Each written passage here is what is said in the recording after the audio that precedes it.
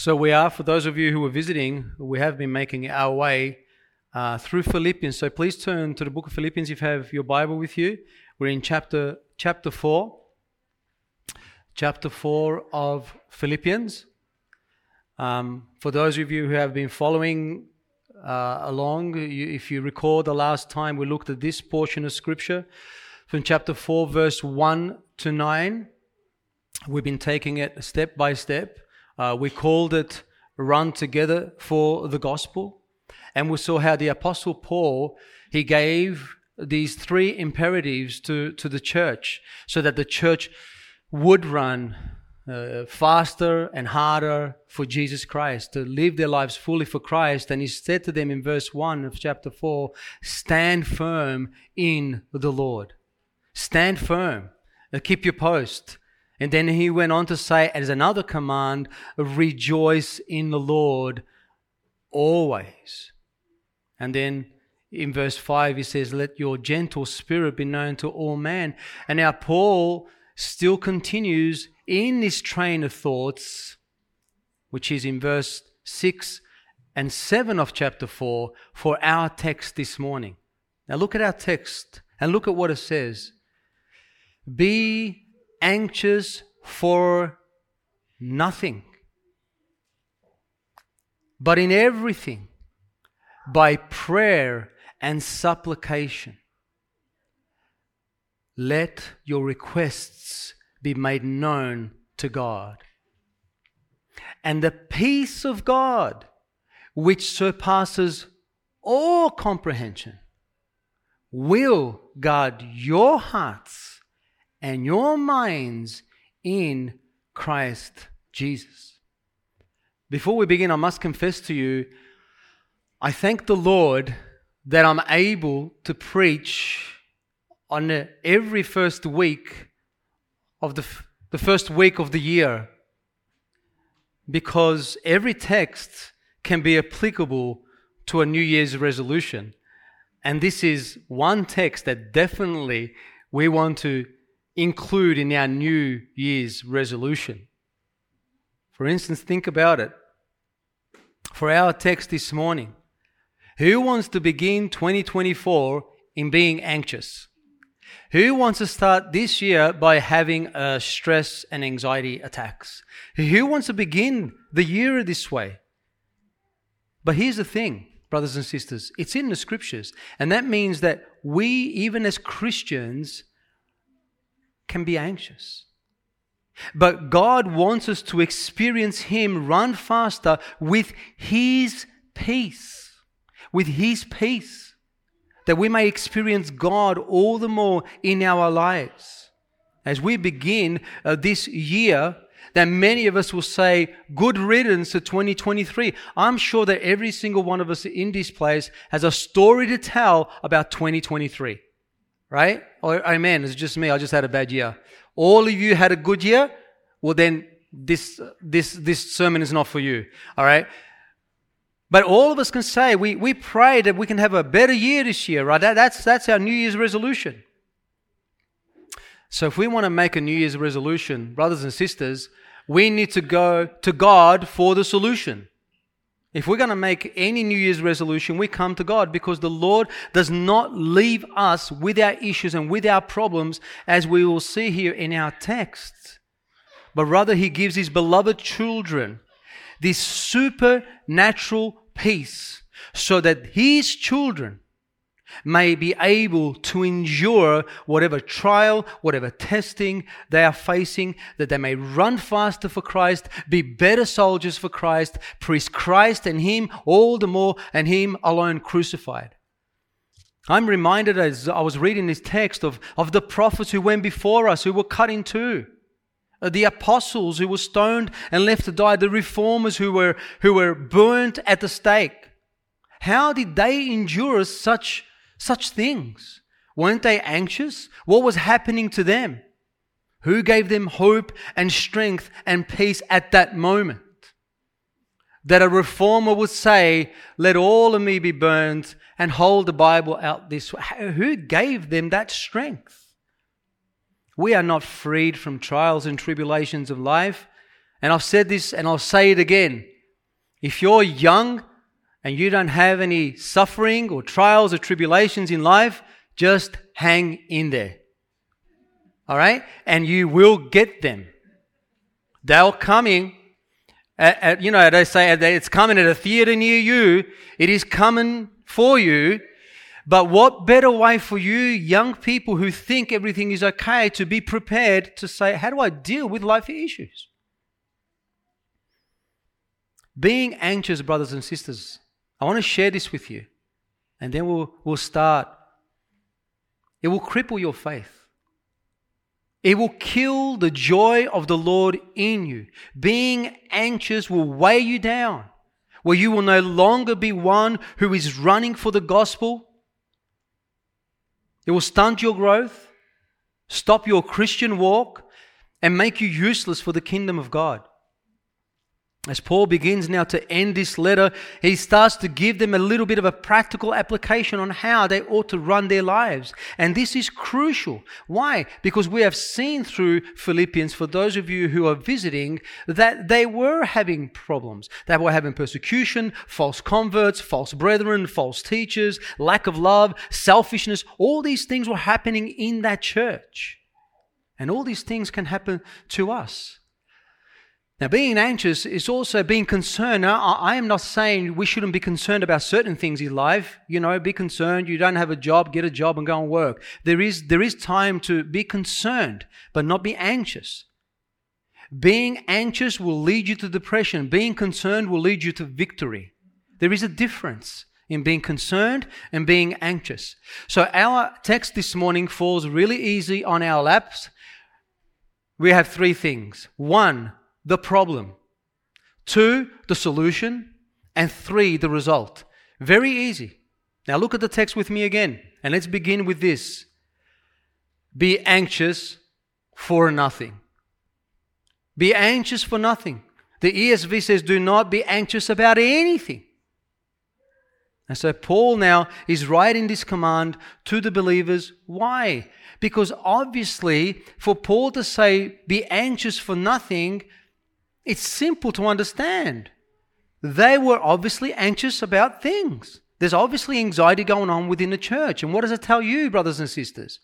That we too can get anxious. We too can actually have times of anxiety.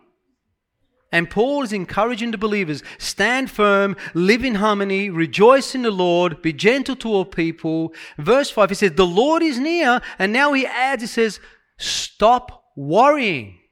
Stop panicking. Remember that Christ is near, even at your door, and He's coming back soon. Don't stress. Don't let things get to you. Why? Because it's going to affect you in every way, shape, or form.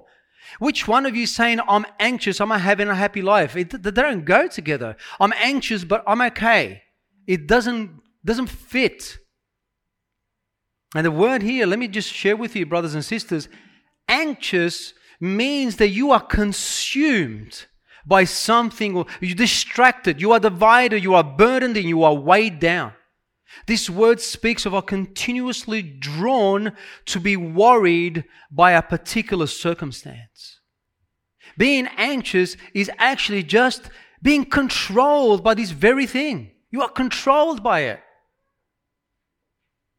And what causes anxiety? People, persecution, as we've seen through Philippians. That's what's taken place here. What causes anxiety? Simple. You're not in control. You're not in control of that situation, and it causes you to be anxious. Now, who wants to live this way? So, I want to just share with you before I move on that when you go to a psychiatrist or a psychologist and you tell them about anxiety, you say you're anxious. I'm not going to get too much into all the details, all right? But they never tell you that anxiety in and of itself is actually, what it really is fear. Anxiety is fear, is simply being scared. You're just scared. That's what anxiety really is. Beloved brethren, anxiety is our mistrust of God's providence in our lives. Anxiety is us seeing God so low and my issues very high. We are putting our problems and our hurts and our wants and our whatever it is, you fill in the blanks, okay? We're actually putting them on the throne rather than God. It's our mistrust of God. Anxiety comes when the God that we love, we don't know Him enough. We say we know Him, but we don't know Him enough. I mean, how can we as Christians, again, I'm aiming at you, brothers and sisters, how can we? Now, I'm not saying people don't get anxious. The Bible says, be anxious for nothing. We do get anxious. I'm just trying to encourage you because the Scripture will give us how to deal with this. How can we be anxious, brothers and sisters, if we know that God is Yahweh? How? He's the self-existing God. That's the God I worship, don't you? How can we be anxious if we know that the Lord is sovereign? That means He's in complete control over every situation in my life. Whether they are looking good, looking dim, or looking bad, God is sovereign. How can we be anxious when we know that Jesus Christ, He is the first and He is the last, and there is nothing else in between? It's not like Jesus is first and is last, and in between that, it's all you. No, it means that Jesus is here, here, and here. He's the beginning and the end. He's the Alpha and the Omega. He never changes. He's always present. How can we be anxious if God is always present? He's all-knowing, He's all-caring, He's all-merciful, He's all-love, He's all-faithful, incorruptible, perfect, holy, limitless in power. He's altogether lovely and altogether good. Amen? But we still get anxious. We still get anxious. Being anxious is nothing more than us mistrusting God. And it cripples our Christian walk. Being anxious instead of fighting that battle for Christ, instead of running that race, you know what you do? You sit in the stands and you watch everyone else run the race because you're crippled by anxiety. Instead of plowing the field and preaching the gospel, you dig a hole in the field and you put your head in it. Brethren, I'm here to encourage you by the power of God that we don't have to live this way. We don't have to live with anxiety. Paul later on in verse 13 says, I can do some things through Jesus who strengthens me, does he? I can do little things. He says, I can do all things through Christ. Let us notice something. As much as the Apostle Paul said to the Philippians in a command to rejoice, and not only rejoice, but continuously rejoice in all circumstances, here he commands the believers to be anxious for nothing. Be anxious for nothing. Continuously. I don't want you to be anxious at all. I think that's a loving thing. God does not want us to be anxious. We are forgetting who God is when we are anxious. I spoke to a brother about this text, and he basically said to me, I think being anxious is a sign of unbelief. Now, let me tell you what he meant by that. It's not that we believers don't believe in God, because of us, you don't believe in God, that makes you an unbeliever. Okay? We believe in God. The sign of unbelief is that you don't believe that God at that moment is in control of your very trial, testing, sickness. And you're not trusting in His sovereign rule that He has brought you in your life, whatever testing, whatever trial, husband, wife, child, fill in the blanks, job, annoying neighbor, whatever it is, He has perfectly placed them there so that you may grow. That's a sign of unbelief. That's what he meant by that. There was a great book, many of you know and have heard, from Jerry Bridges called Trusting God. In that book, he actually says, it is easier to obey God than to trust Him. Easier to obey Him than to trust Him. Think about this in your own life. It's easy to obey God. It's easy to come to church and even preach the gospel and do stuff, but it's harder to trust Him. I'll go and add a little bit more. It is easier to learn about God than to trust Him. It's easier to study the Word of God than to trust the God of the Word. It's much easier. When we study of all-powerful God, the all-knowing, the all-wise God, the all-merciful God, the complete holy God, the all-good God, which we heard a couple of weeks ago by Brother Wes, and nothing that He can do, nothing that happens until God says, move. We look at the cross, we are humbled by that, because what is impossible with man, that is our salvation, it is possible with God, and yet we fail to trust Him. Why? Why? Psalm 42, verse 5 and 6, the psalmist found himself this way. He's speaking to his own soul. He says, why are you in despair, O my soul? And why have you come to become disturbed within me? Then you know what he tells himself? Hope in God. For I shall again praise Him for the help of His presence. Oh my God, my soul is in despair within me, therefore I remember you. You see, when we get anxious, when we are troubled, it is simply because we forget the God that we love. How powerful He really is. And we ought to be like David and say, search me, O God, and know my heart. Try me and know my anxious thoughts. That's our first point. I don't know about you, but I need to hear this truth all the time. We need to be reminded that God has whatever problem I'm facing in the palm of His loving hands. We need to be reminded of that God has a greater plan than what we see with our own eyes. So, where do we go? What do we do about this? Well, brings us to the second point. Look at verse 6 again. Be anxious for nothing but. All right? Whenever you see a but, just look at it. Why is he saying but? But in everything, by prayer and supplication, now watch this, with thanksgiving, let your requests be made known to God. Where do we run to? How does one deal with life issues? To run the Christian life, I will remind you again, the Philippian church was a relatively healthy, good church. And I will remind you, the person who says, don't be anxious, was under house arrest. And he's saying, be anxious for nothing. Then he says, but by prayer. How does Paul tell these people? He's under house arrest. How does he tell them to deal with anxiety? Pray. He says, pray.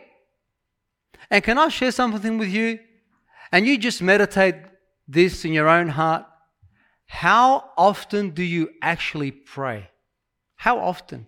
How often do you go to the closet of prayer and spend time with God? How often?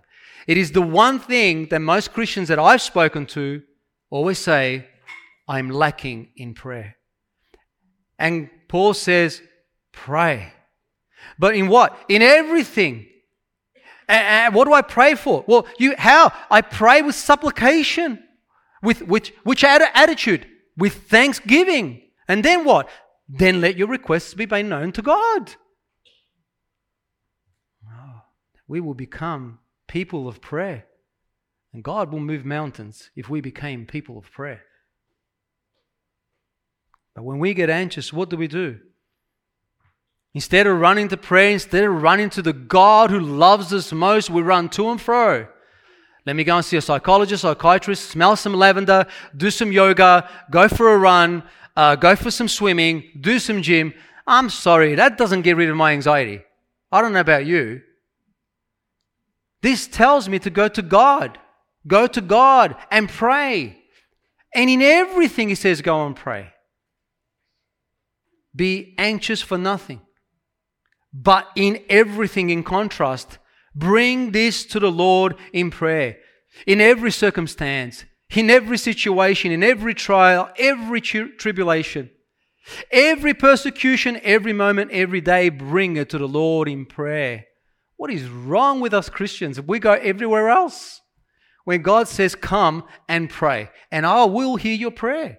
I mean, it wouldn't be written here if God didn't say to Paul, by the Holy Spirit, write it. How do we apply this? Just a quick thought. Your car breaking down, you get anxious. Just pray. Pray. I'm not saying God's going to fix your car. We'll show you this. This is not what this is saying. You need to pay your school fees. Pray. Your husband's still not leading. Pray. Your wife's still not submitting. Pray. Your children still not believing. Pray. They rhymed. So it must be good. Pray. Paul calls these believers to pray. Imagine what a powerful house this little church could be if we prayed. If we prayed. Jesus, after driving out the money changers, he says, it is written, my house shall be what? A house of prayer. A house of prayer. Believers are called to pray without ceasing. And here it says, pray for everything. We ought to pray against sin, brothers and sisters. We ought to pray for holiness. We ought to pray for joy. We ought to pray for one another. We ought to pray for our kids. Because these are the things that can get you anxious. We ought to pray for God to deliver us, for grace, for protection and guidance. Pray that God's perfect will be done in your life, and anxiety will be a shady thing. Jesus himself, is he not the perfect pattern of prayer? Whilst under distress, he prayed, Father, if it be your will, remove this cup. Nevertheless, what? Not my will, but your will be done. That's how we ought to pray. And did God not answer Jesus' prayer? I say to you, brothers and sisters, yes, he did. He didn't remove the cup, but the prayer was answered because Jesus submitted his will to the Father's will. Do you know how I know his prayer was answered? Because you're here and you're here. Because God's prayer was answered, Jesus' prayer was answered because we are a testimony of God's goodness that he caused us to be born again. Rather than remove the cup, he bore the wrath of God, and here you are today being born again. Amen? We oftentimes think that our battle is done with fighting and arguing and talking and chatting. Listen, brothers and sisters, according to Scripture, your battle begins on your knees. Your spiritual warfare begins on your knees. Now, the Apostle Paul could have easily said, listen, cut it out and stop doing this. Because being anxious is in fact a sin. You ladies are doing respectable sin, wait for it. Because being anxious is in fact a sin. It's a respectable sin. We allow it, it's okay. I'm a little bit anxious, But if you're cursing, that's bad. If you're lying, that's bad. But if I'm anxious, but that's not too bad. It's like anger. We justify it. It is known by history books that the Lord's half-brother James had camel's knees. Do you know why? He was continuously on them praying. Continuously on them praying. And here it says, come to God with everything.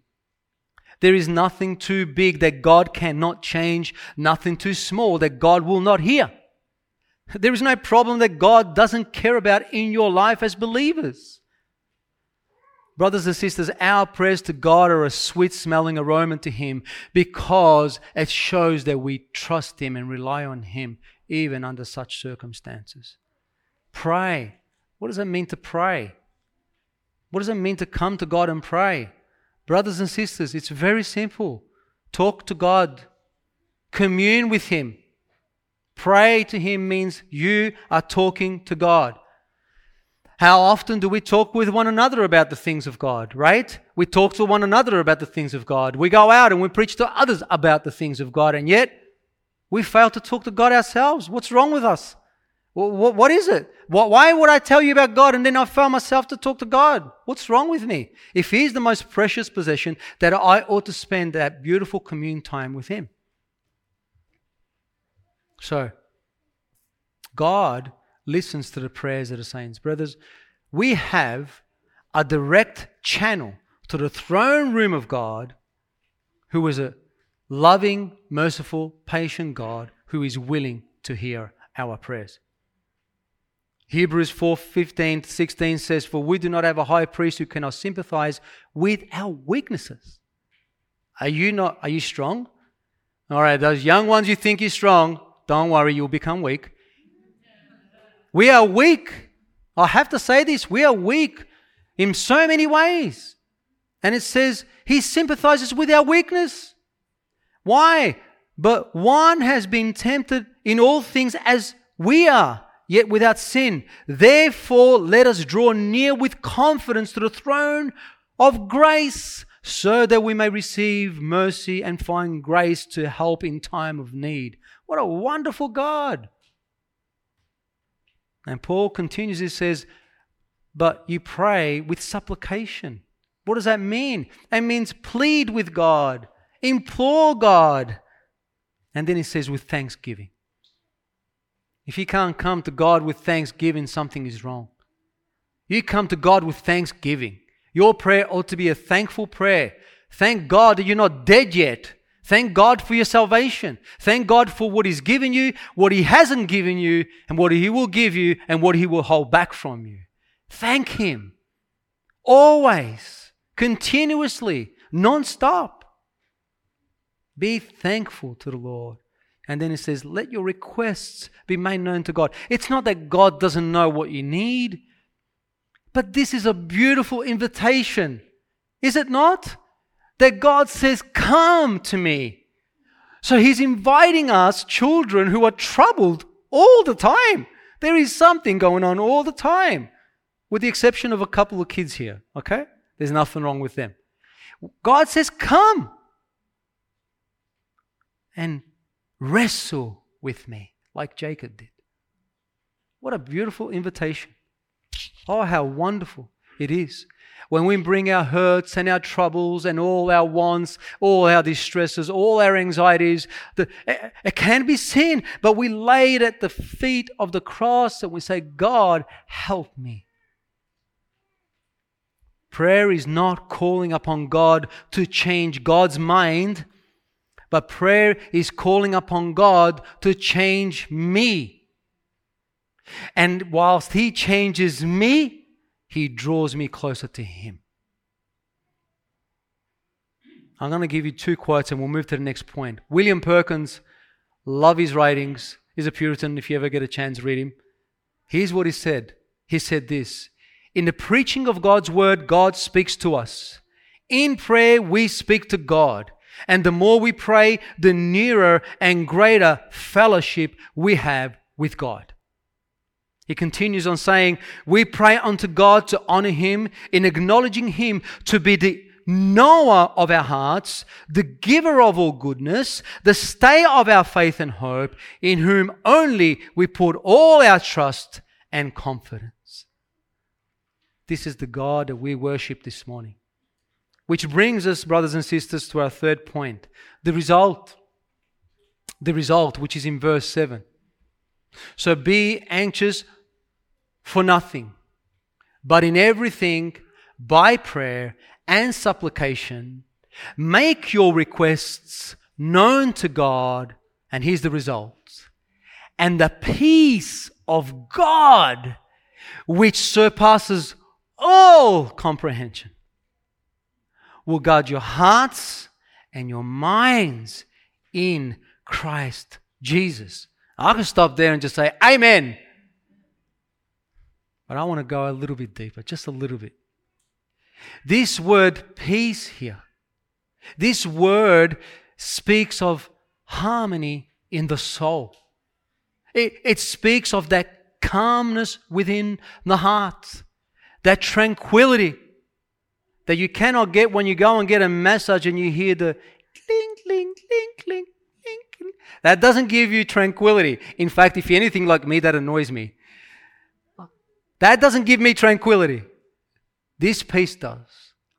This speaks of health to your very bone. It speaks of freedom of fear. It speaks of the standing still and a calm assurance, all the opposite of anxiety. God's peace. It's no one else's peace. It's God's peace. It comes down from God Himself. In verse 9 here in our text, it says, the things which you have learned, we will talk about this next time, God willing, and received and heard and seen in me, practice these things, and what? And the God of peace will be with you. Paul wrote in Romans, now the God of peace will be with you all. Amen. This peace does not come from worldly things, from doctors, from medicine, from circumstances. This peace is not this way, but it's vertical. It comes to us from the throne room of God as we submit our problems to Him. It is a supernatural peace. It does not come by purchasing a car or a new house or whatever. It comes from God. And He alone, cheerfully and willingly, is willing to give it to those who would humble themselves and pray. Now, I know in this church alone, if I may say, I know some people who have been tested personally and prayed within this church, and I can tell you the outcome was that they felt the supernatural peace of God in their life, in spite of the circumstances. Some of you have experienced a child being born unexpectedly. Some of you have experienced a child being taken from you unexpectedly. Some of you have seen a loved one die. Some of you are suffering sickness that is incurable, pain that is unshakable, a problem that is unchangeable. And I have seen with my own eyes the supernatural work of God in those of you who have suffered these things, because I know you're praying. I will go as far as to say that if you want to feel this supernatural, if you want to experience this supernatural peace of God, the only way to experience it is if you're suffering somehow. If you are actually in a testing or a trial or a tribulation in your life, this is where you will actually find yourself in prayer on your knees and experiencing this supernatural peace of God that no eye can see, but man can feel. Your anxiety, brothers and sisters, if you come to God, will be a thing of the past. When you come to Him, this supernatural work, it comes from heaven. If you recall the last time I gave an illustration about God being the full joy giver, and all we got to do is cash in from God that joy. We need to go to Him. For those of you who heard that sermon, we cash in. This one here, here's what we do. We grab our problem and we take it to the eternal bank of God, whose CEO is Jesus, and we bank in our problems, and guess what He gives us in return? Peace. I think that's a great exchange.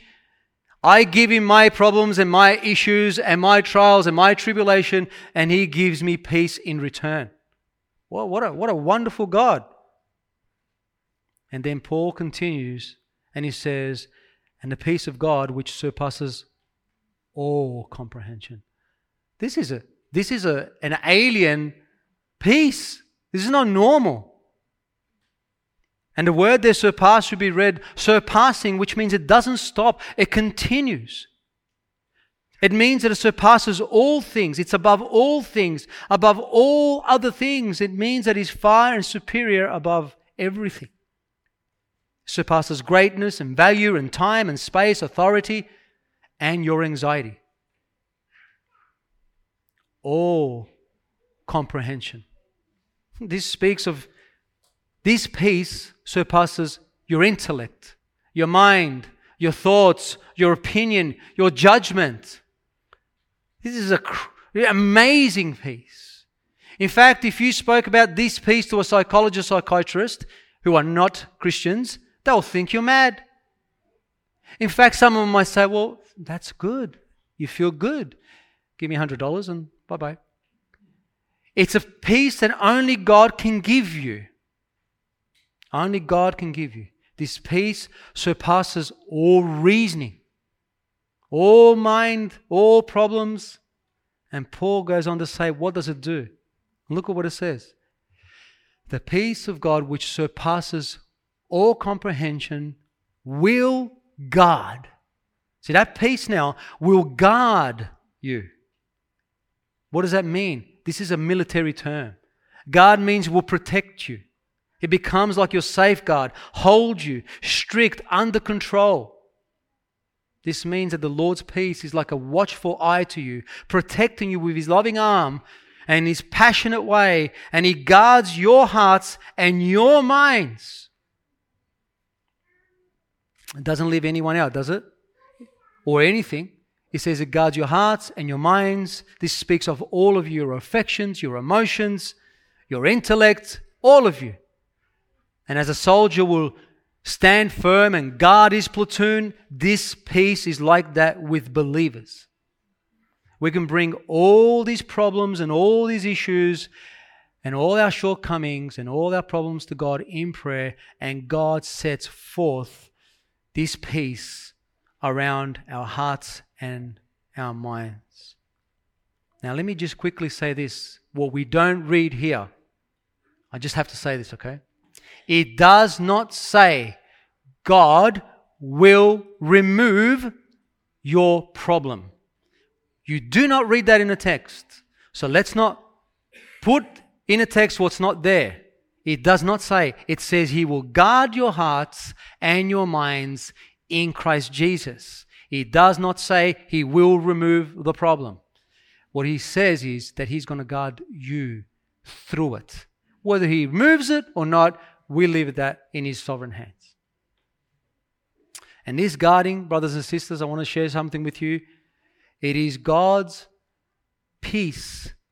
It's like a holy, electric, mighty fence that will not allow fear, that is anxiety, to get in, but will keep it outside of your hearts and mind.